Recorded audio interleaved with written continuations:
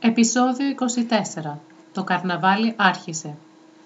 Την περασμένη εβδομάδα άρχισε επίσημα το καρναβάλι της Πάτρας, όπως κάθε χρόνο από τότε που θυμάμαι τον εαυτό μου. Έχω ξαδέρφια στην Πάτρα και όταν ήμουν παιδί πηγαίναμε συχνά στο καρναβάλι. Συνήθως μέναμε στο Ρίο, σε ένα ξενοδοχείο δίπλα στη θάλασσα, αλλά περνούσαμε τη μέρα στο σπίτι της θείας μου, που είναι στο κέντρο της πόλης. Η οικογένεια είχε ένα κεντρικό ζαχαροπλαστείο στο δρόμο που περνούσε η παρέλαση και έτσι την βλέπαμε από τις βεράντες του κτηρίου. Δυστυχώς ήμασταν πολύ ψηλά για να πιάσουμε τις σοκολάτες που πετούσαν. Εκτός από την παρέλαση του καρνάβαλου, τα ξαδέρφια μου έπαιρναν μέρος και στο κυνήγι του θησαυρού με οδηγό τη θεία μου.